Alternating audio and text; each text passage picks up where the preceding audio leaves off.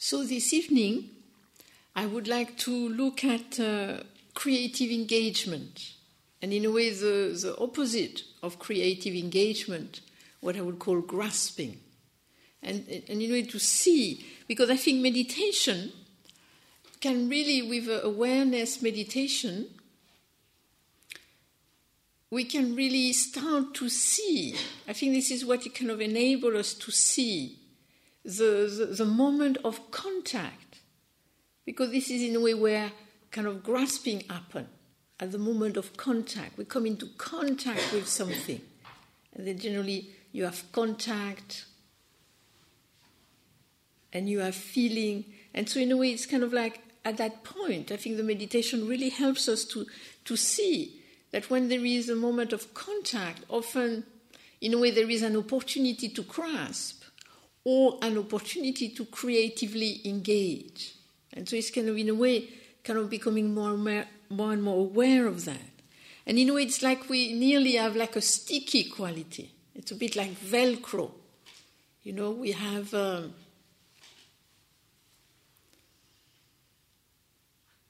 it's like we kind of, whatever we come into contact with just seems to stick to us. And it's kind of like Velcro.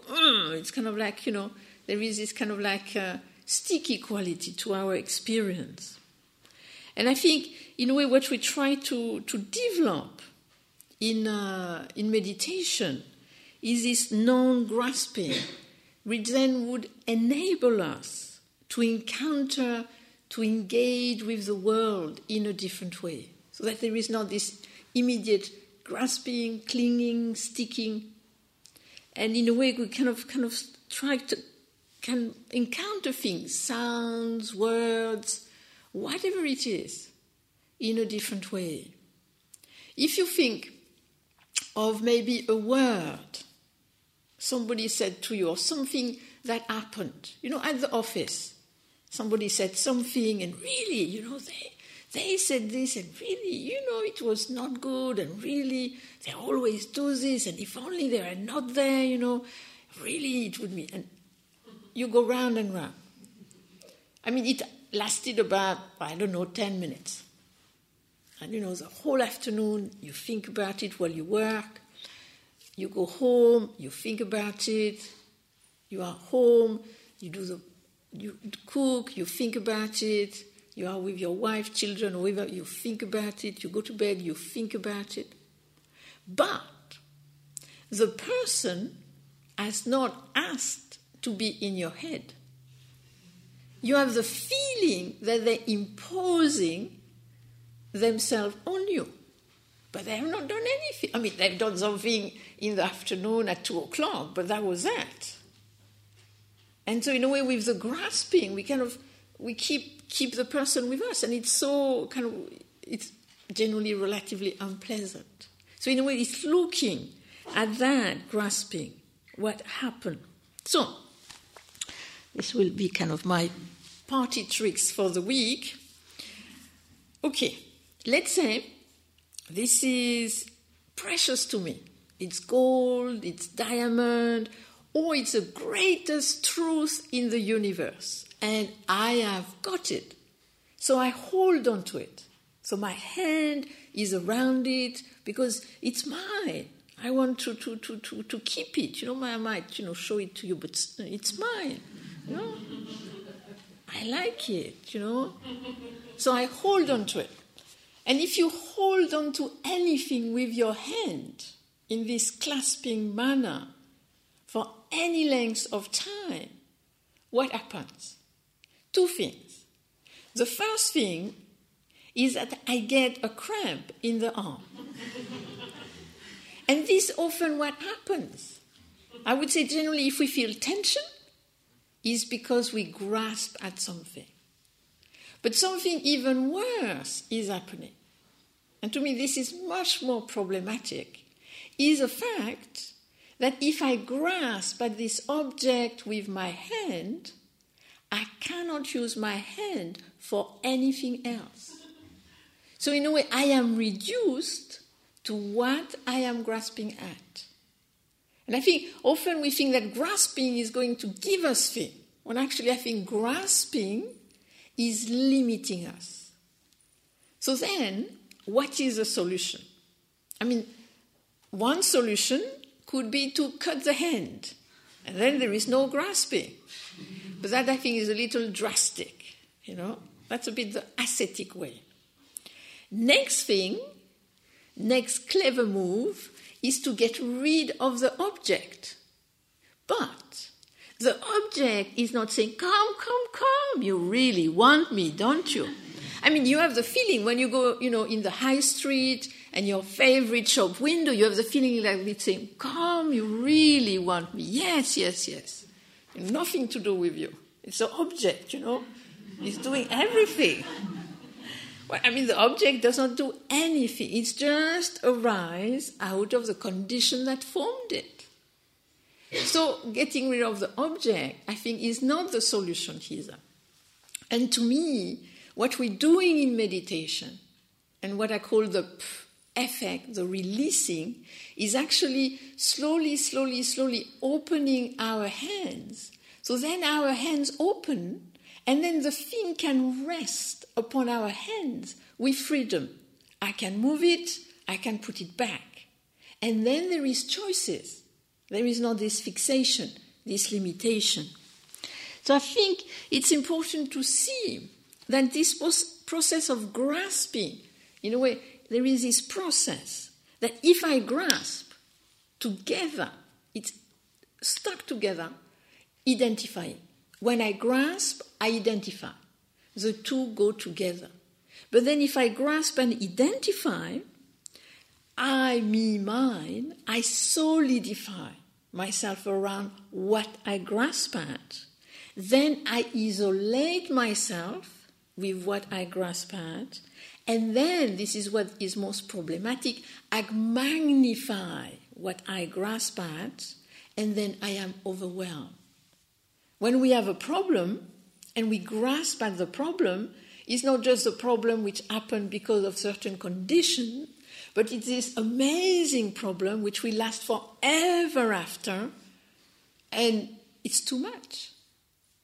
And so in a way, to see that when we grasp, actually we limit ourselves and we reduce the opportunity for our creative potential to manifest. That's what we do. That's why it's so painful when we grasp at something. We limit ourselves to what we grasp at. And in a way, what we have to see is that with the grasping comes two sidelines. And one sideline you can know you grasp because generally you proliferate. An example. We have these beautiful flowers. I love camellia. In France we have not where I am, there is no camellia because the soil is not right. I'm a gardener. And I say, ooh, lovely camellia. Ooh, the pink. Ooh, the shape. And you can just stay there. I mean, you can creatively engage with the camellia, which I'm sure you have all done during these 3 days. And also the trees in the garden, all these camellias. Nice. Just being with the beauty of it. But what do we do? I see the camellia. I like this camellia. Would not it be nice to have the same camellia in my garden? Could I get it in that garden center? Yes, maybe. I come back on Wednesday, possibly on Friday I could go there.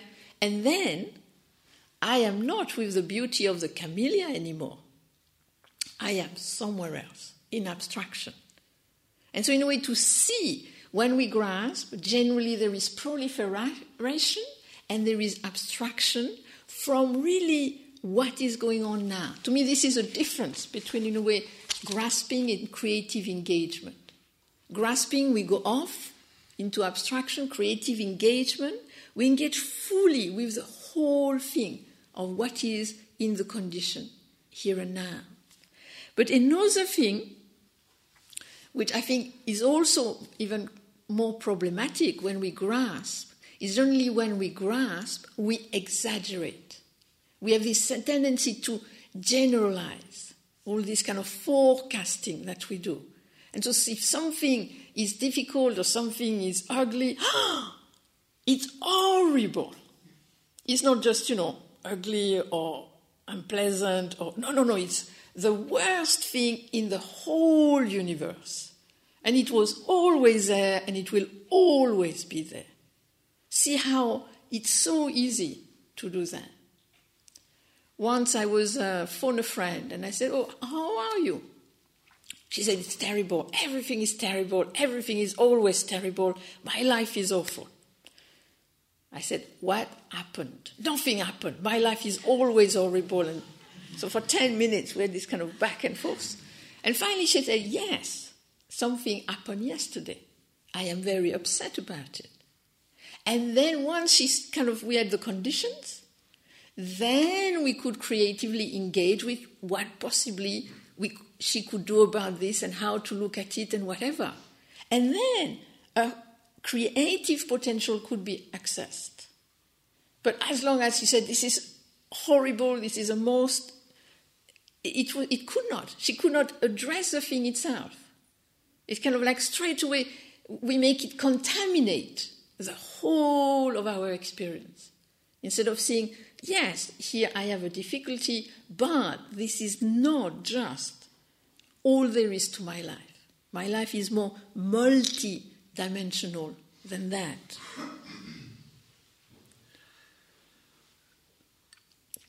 Then there is another thing which we have to see with grasping, is that grasping positively, "I want something because I like it," has the same effect as if we reject something.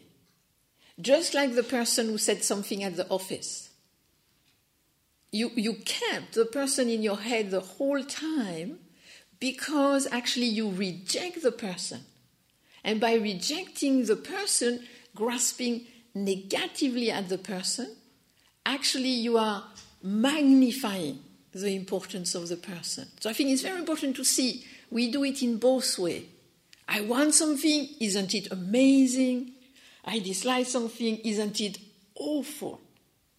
The same kind of magnifying process happen. So to see it's not just like positive desire, it's also what we reject. The same thing happen. So what I thought I would do this evening about this grasping and creative engagement is looking in the different facets of our life, how we grasp or how we could creatively engage.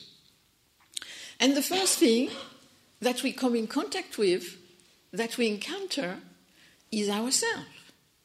Do we grasp at ourselves, or do we creatively engage with the condition that form ourselves? Because often we feel very fixed, very isolated. And I think what the meditation helps us to see is that we are a flow of condition, a flow of inner condition meeting outer conditions. And often what happens is that we kind of start to grasp and reduce ourselves to one of the conditions that forms us. So, and then we feel it's generally quite painful because we reduce. This is very important to see. We grasp, we reduce to often just one thing. And for example, for ourselves, in terms of our condition, you have our physical condition. And you might possibly have experienced this during this time with us, especially in the sitting, possibly. You might have had some painful sensation. And that's a question, can I creatively engage with the painful sensation, or do I reduce my whole experience to just this sensation? My pain in the knee. How does it feel? Generally, it's pain in the knee. My pain in the knee. My knee. It's going to fall off. I will never walk again. And it's interesting to actually, when you don't do this, just you go inside the sensation, it's still there. But we did not add anything to it. We don't magnify, we don't proliferate. Okay, there is a pain in the knee. then we can move, or we can choose to sit on a chair, or possibly miss a sitting and lie down if it's really, really horrible. So in a way, it's kind of like, what is it, if I grasp, why do I add? And if I creatively engage, generally there is more space, there is more choice, there is more possibility. And I think we can do this with illness. That when we have illness, it's kind of like we reduce our sense of ourselves to the illness. That you have sciatica like myself, or like you have whatever illness one has. And I know for myself, for a while, I would have these bouts of pain, very painful. And I would, and I would take lots of painkillers and wait for it to go. And actually, I was quite tense around it.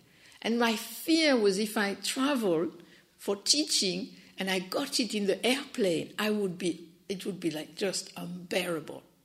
Then once that happened, I just got on the airplane and it started to happen. And then the creative engagement fortunately kicked in and said, okay, try to be with it in a spacious way. Don't identify, don't grasp, just be with it. And what was interesting, when I did this, it made such difference. I mean, it was there, but there was not that contraction. There was not that tension. And actually, I could be with it much better. And I only needed 1 painkiller instead of 8. It makes such a difference. And so in a way to see, how we can reduce ourselves to just kind of a physical sensation. Or we can reduce ourselves, and this is even smaller, to a thought. We have a thought, and if you identify with the thought, you can even paralyze yourself with a thought. I remember once I was having difficulty in France with paperwork. Kind of bureaucracy is immense in France. And I got there, the papers, and the lady said with a nice smile on her face, Mrs., you have to come again, you don't have enough papers, you have to fill more forms. And I had been 2 years at this. So I come out, and suddenly I realize I am frozen on the pavement, and people have to walk around me. And I look, and I'm just grasping at, I am hopeless, this is hopeless. And it's just just that grasping. I was like totally reduced to that hopelessness. And then I thought, wait a minute. Creatively engaging, I'm not hopeless. I can read, I can write, I can do this form. Now I have a different relationship to bureaucracy. Okay, another form, let's go for it. Or we can, in a way, reduce ourselves, and that's also quite painful, an emotional condition. We might have a feeling. You see, this is being human. We have feeling of joy, feeling of sadness, feeling of anger, whatever it is. Feeling arise. But generally, we grasp at the feeling, anger, and then we proliferate. And go into the story, why, yes, I am angry, etc. And we kind of grasp at it. And I remember my breakthrough, because I had a kind of little habit of anger. When I really, in a way, I was angry, and I went inside, instead of going into the story of it, and how right I was to be angry. I went into the whole body. I went inside the feeling itself in the whole body. And I could feel my body shaking. And I said, wait a minute. I am doing this to myself. Nobody is doing this to me. And just seeing it just went. And then I looked into my mind. What was I grasping in my mind? And I was grasping, I am right. She is wrong. I am right. She is wrong. And then I saw that she must be doing the same, but in the opposite way. And it just opened up. I thought, come on, we both right and wrong within the situation, within the condition. So in a way, to be careful. You see, if you grasp, the thing is that the three are very connected. All the different conditions are connected. So you grasp at the feeling, And then you kind of go into the whole proliferation of it. Or you might have fear. One of the things I do with my niece in France, she's now 10 years old, we've been doing this for the last 5 years, is climbing and jumping in trees. It's a new thing you have. You kind of do like a Tarzan course. You're all attached, but you kind of go up and jump and do all kind of things. Very nice. And the first time we went, she was so afraid. So finally I thought, okay, let's go and do something easy. So we do a little course where you just walk on plank. Moves a bit, and it goes higher and higher, but, nothing much happened. So we go higher and higher, and we're in the middle of it, 10 meter high, in the middle of the tree. And she said, Auntie, I'm too much afraid.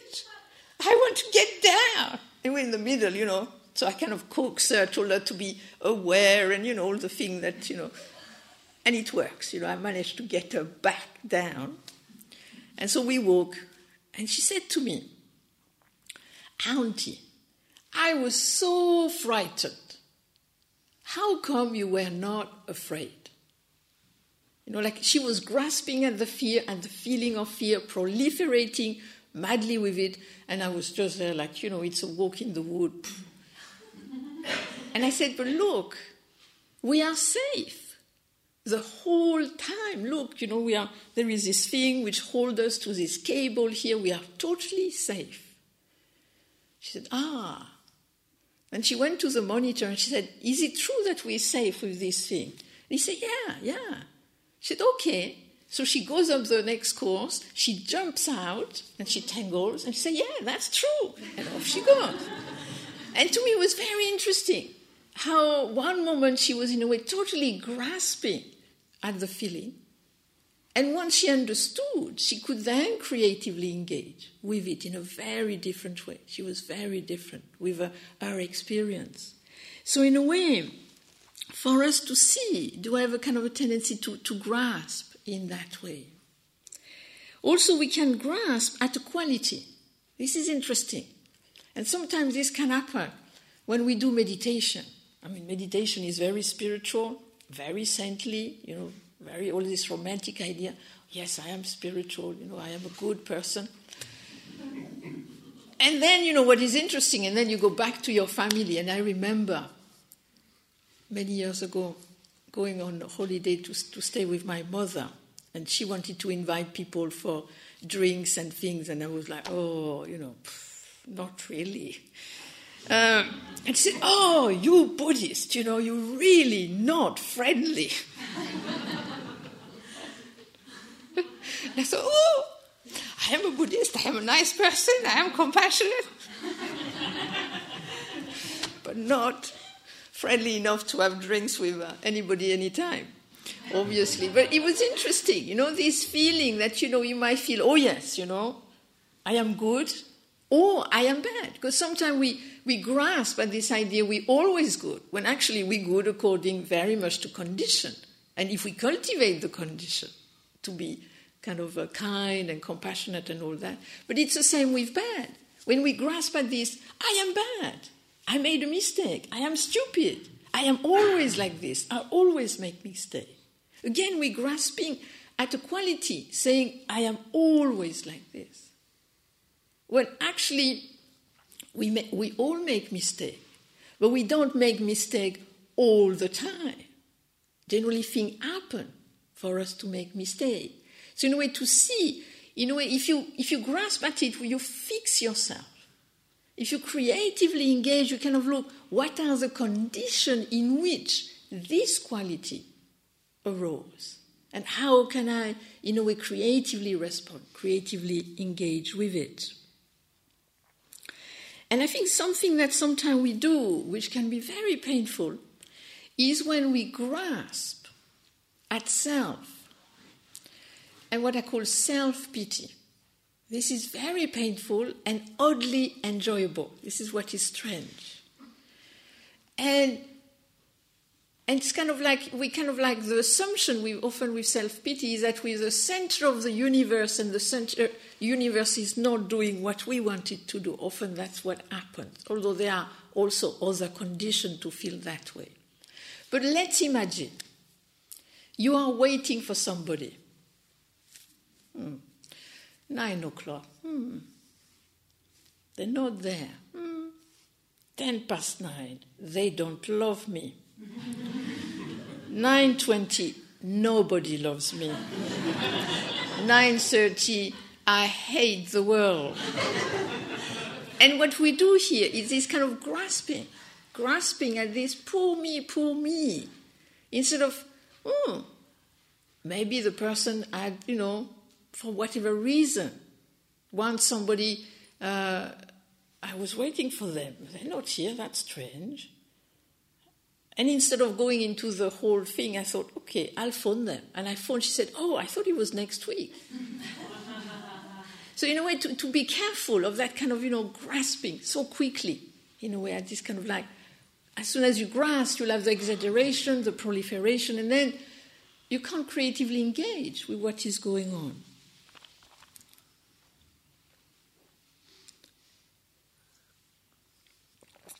Then, another thing we can look at is grasping or creatively engaging in relationship with partners, with children, with friends, family. And what do we do? Again, it's interesting. What do we do when we are in contact with someone, when we love them? Because often on the spiritual path, there is what I would call the myth of detachment, the myth of non-attachment. I think this is a very dangerous idea. When I talk of non-grasping, that's why I don't call it non-grasping, I call it creative engagement. Because I think there is a lot of problem with this idea of non-attachment. I read a wonderful article once about this, in a Buddhist magazine, about this woman who had all these Buddhist boyfriends who were terribly detached. I mean, they still wanted to have sex with her, but they were very detached otherwise, Interesting dilemma there. But in a way, to be careful, we need, in a way, to love others and to feel the love of others. We alone, but with others. So in a way, I think it's important to see that the fact that we don't grasp doesn't mean we don't love. I think it's very important that in a way there is this what I call creative love, creative engaged love, which then in a way doesn't grasp, doesn't fix, does not tighten. Because often what we do, and this is interesting to look in relationship, we might grasp at the person, or we might grasp at the feeling the person is creating within us, or we might grasp at the idea that the person, we depend, our life depends on that person loving us. And I think it's kind of interesting to see what is it I grasp at. I remember when I first got married with my husband, after having been 10 years a nun, and then I stopped being a nun, and then I married my husband. And for the first 6 months, I would stick to him. But literally, I would stick to him. At the table, on the sofa, I would stick to him. And then it started to feel crowded. The poor thing. And so I kind of thought, wait a minute, what is going on here? What am I doing? It's not helpful. And that's why I kind of thought, what I saw is that by sticking to him, actually I did not develop other relationships. And I think that's very important when we grasp, we generally reduce ourselves. And once I saw it and I stopped doing it and went more into creative engagement, then we continued to love each other, but then there was much more vista, and I could be friends with other people, and I could kind of develop my other relationship, other friendliness, etc. And so in a way to see what we do, this kind of when we grasp, often we reduce.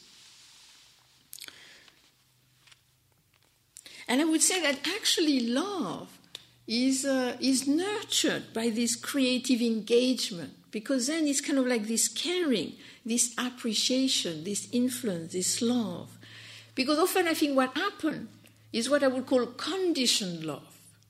I love you, but if you stop doing this, then really I will love you. I find that, we generally kind of love with a little kind of condition. But to me, the greatest gift of love is to really totally love the person and accept the whole bit. And from that, then you can talk about what is difficult. But if you start by, I will only love you once, you got rid of this, you always do that. How does it feel when somebody does the same to us? I love you, but you feel like there is a little bit which is kind of, you have to hide or you have to put somewhere else. When in a way you totally accept and then you creatively engage, then you can see what is a difficulty, what is a problem. I remember one thing we used to have with my husband was little kind of a tension, irritation in the airport, because it's always a little tense traveling. But what I noticed is that I would go faster and he would go slower when there was an emergency in traveling. And I thought he does it on purpose to annoy me. Until I realized, no, it was his survival mechanism. When things get difficult, he slows down. When things get difficult, I kind of go faster. It's just we have a different mode of relating to this condition. And once I saw it was not personal, I did not grasp at it, did not identify, now we just laugh. We can kind of, problem arise and we look at each other and then, he goes like this, I go like this, and we kind of, come to a middle way, not too fast, not too slow, kind of playing with it, in a way creatively engaging. And so, to look, in our kind of, in how do we relate? And when is it that we grasp, we fix, we limit? And when is it that we creatively engage and something more can grow from that in our relationship?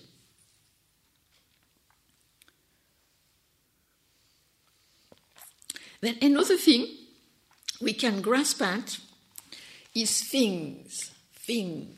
And it's interesting things, because this is something you really can work with in your daily life, meditation and daily life. Things, especially, now in this modern society where now it's a big problem, we are not kind of buying things anymore. This is kind of problematic.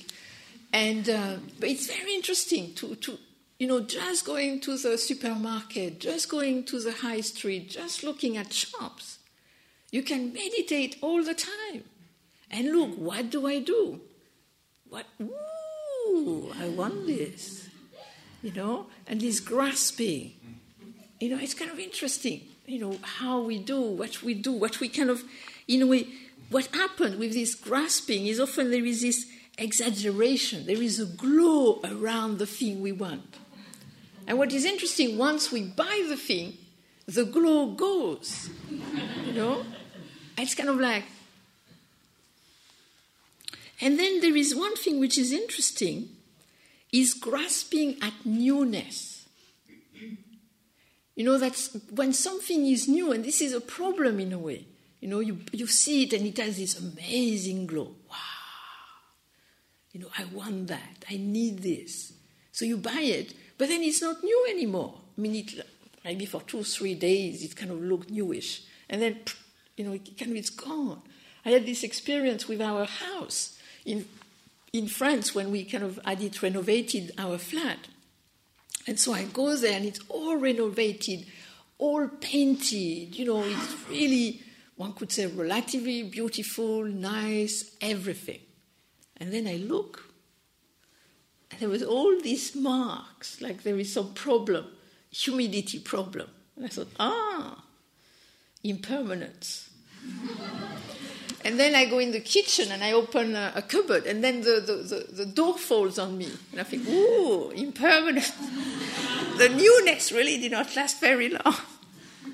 But if we grasp at the newness, and we all, in a way, constantly kind of trying to find something new, because as soon as we got it, the newness goes, and the next new thing, and then it can be kind of quite tiring.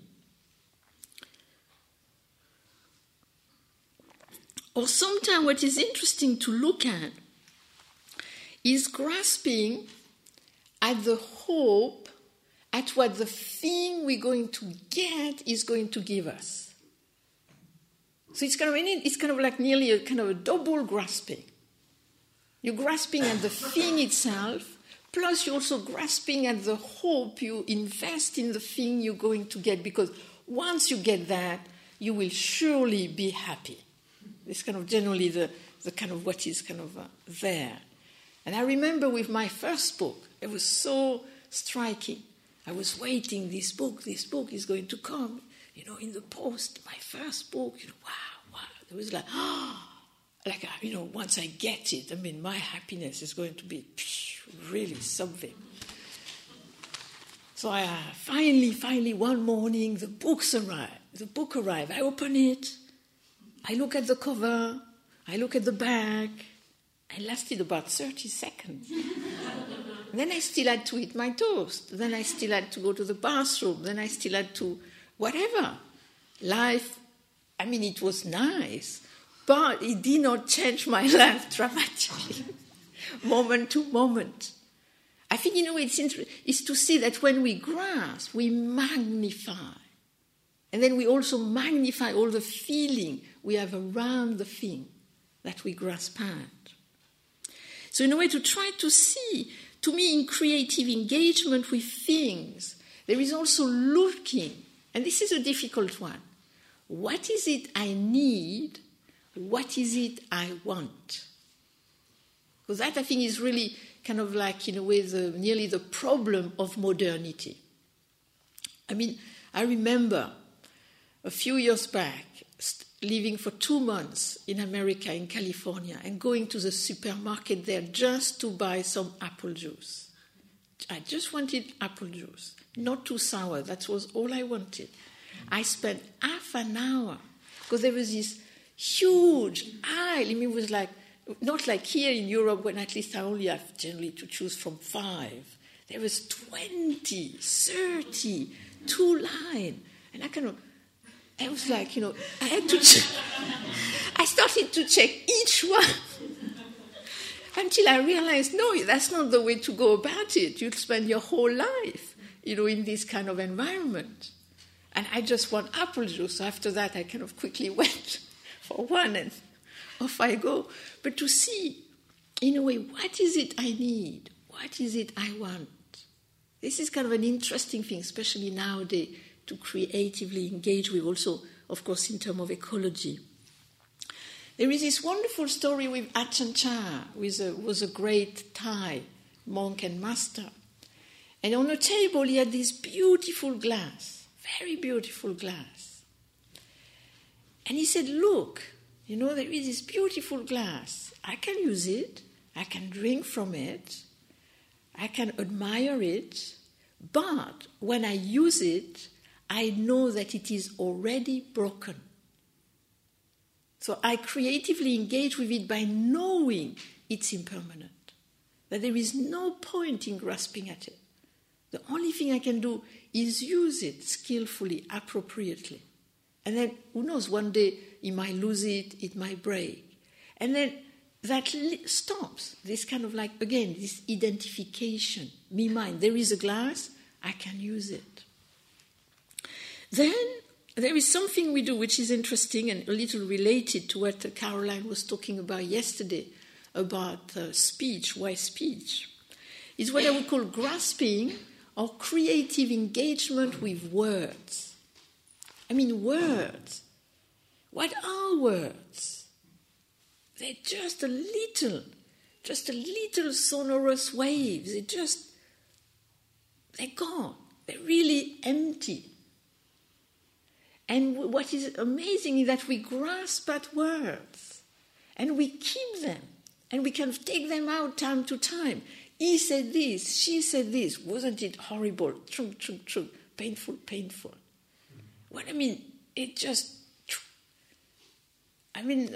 Some time ago I had a friend who came to see me And she looked a little worried. I said, "What's the matter?" She said, "Oh, my husband, he says nasty things to me." I said, "Really?" I said, And I said, "But, does he do it often? Like, once a day, once a week?" No, just time to time, And he said something about washing, washing clothes. And it was so painful, that whenever I go and wash the clothes now, I'm so upset. And I said, "When did he say it? Last week?" She said, No, he said it a year ago.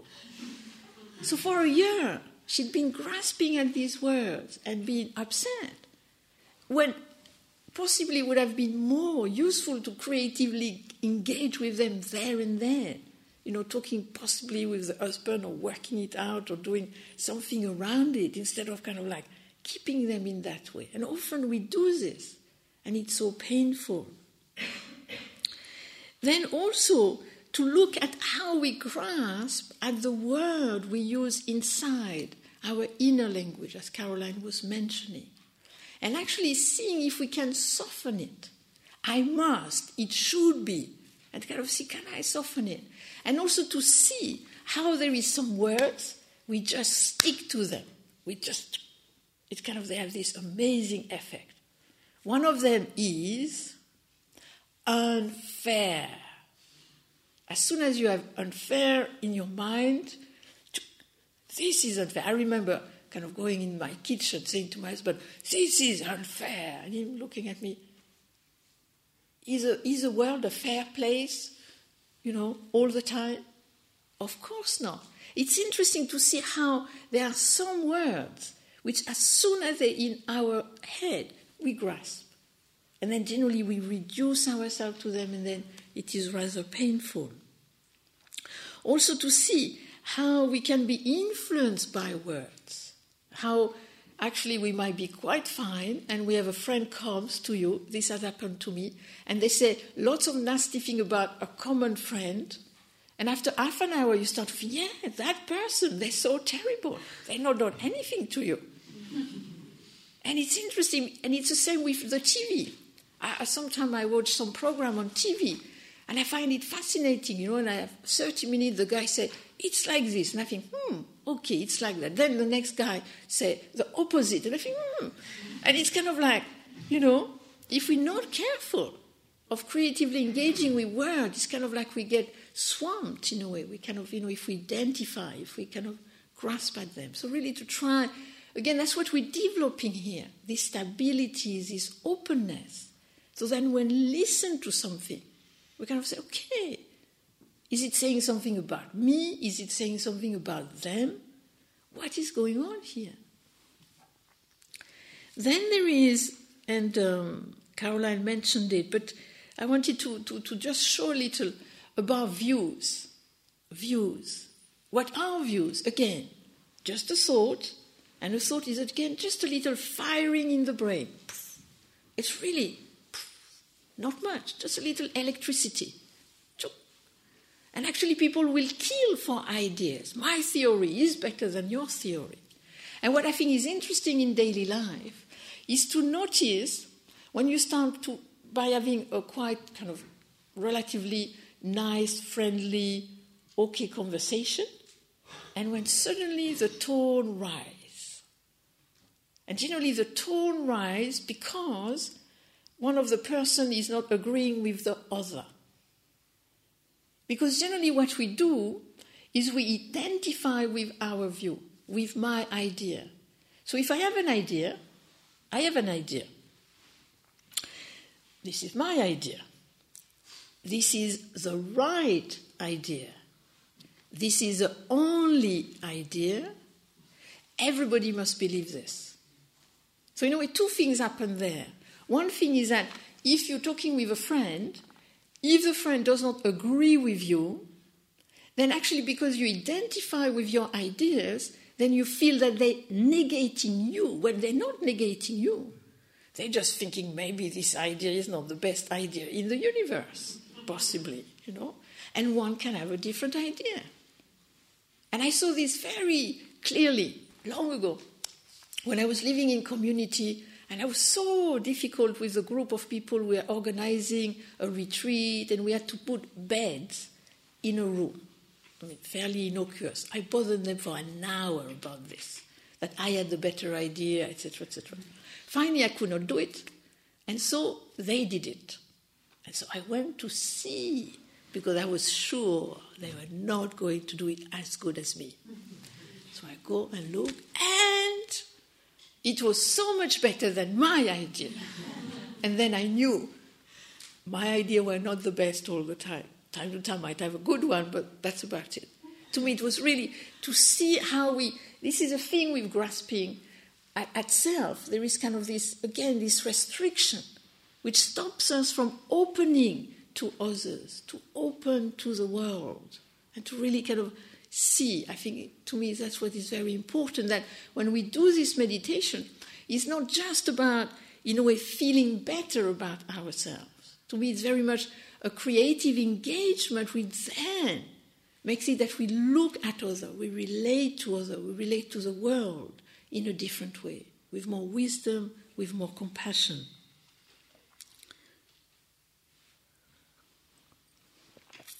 Then there is another thing we grasp at, and this is an interesting one. And this is places. Places. If you like Gaia House, possibly Gaia House. If you like another place, places. They're so big. How can you grasp at them? But we still do. Go on holiday, go to a beautiful place, and what do you say? Nice, but it is not like so-and-so. That's what I did at the beginning when I was in Devon, living in Devon. It's green, it's beautiful, and I'd come from 10 years in Korea. And inside myself, it was constantly, not bad, but it's not like Korea. Until one day, finally, I suddenly opened up to that moment I was walking in the field, and suddenly I opened up to the whole beauty of that moment.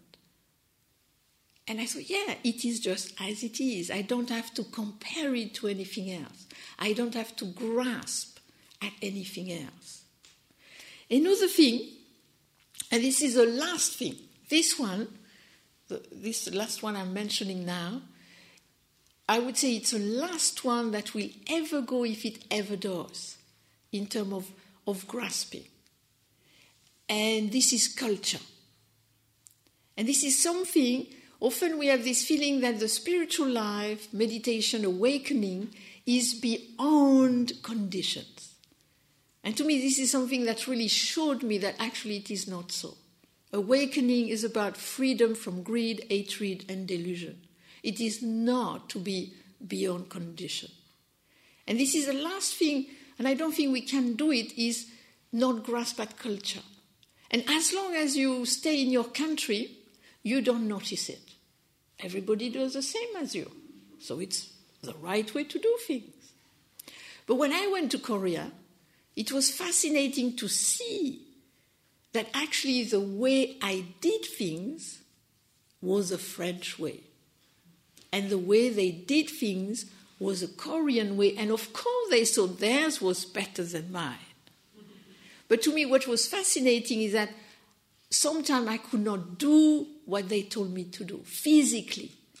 Because actually my culture was embedded in my bone, in my muscle. And even once I had a little girl, 6 years old, I was washing the clothes. And she said, "Oh, come on, you really don't know how to do this. Look, you do this." And she kind of trying to show me. And it was so hard for me to do what they did, because I had been trained all the time to do it in a different way. And I think this is very important to see that we are embedded in our culture. And so in a way, to try to be careful not to grasp at it, but actually to creatively engage with it, to recognize, oh yes, this is the way it is. When I was in Korea and I became a nun, for 6 months I tried to become Korean. I thought, I am going to be Korean. I am going to be Korean. Yes, yes, yes. After 6 months I realized, no way. I am French. I'll never become Korean. I love them. It's a wonderful country. And then I decided, I could go 60, 70%. And that was okay. And to me, it was kind of, in a way, recognizing the conditions of culture, but at the same time not being kind of fixed in it, but kind of learning to creatively engage with it. And so I'll finish just with a little story. A story about socks. You might say, what has socks to do with Buddhism or meditation? But it has a lot to do with it. So, in Korea, if you want to awaken or to be a good meditator, a good Buddhist, you wear socks all the time. Otherwise, it's very bad. Okay. Then you go to Japan. They also do Zen meditation. You go to Japan, and even if it's freezing on the wooden floor, you must not wear socks. If you wear socks, you can never become awakened. Okay. Then I go to Taiwan, and I see sometimes they have socks, and sometimes they have no socks. So I think maybe they've gone into socklessness, So I go into the meditation hall without socks. And then I come out, and there is this stern nun who said, "You're a bad girl. Your feet were barefoot." But I said, but the other day I saw the nun without socks. But that is after 4:00, after they wash themselves and their feet are pure. This is the only time. So, no going beyond socks. And possibly there is no connection between awakening and socks or no socks.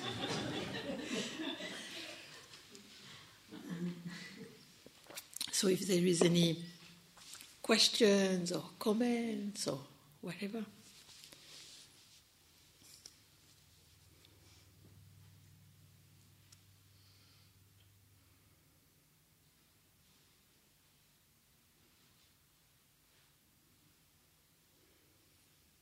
So if there is nothing, please have a walking meditation, and then we'll meet again for the last sitting at 9:00. Thank you for listening. Thank you for listening. To learn how you can support the teachers and Dharma Seed, please visit dharmaseed.org/donate.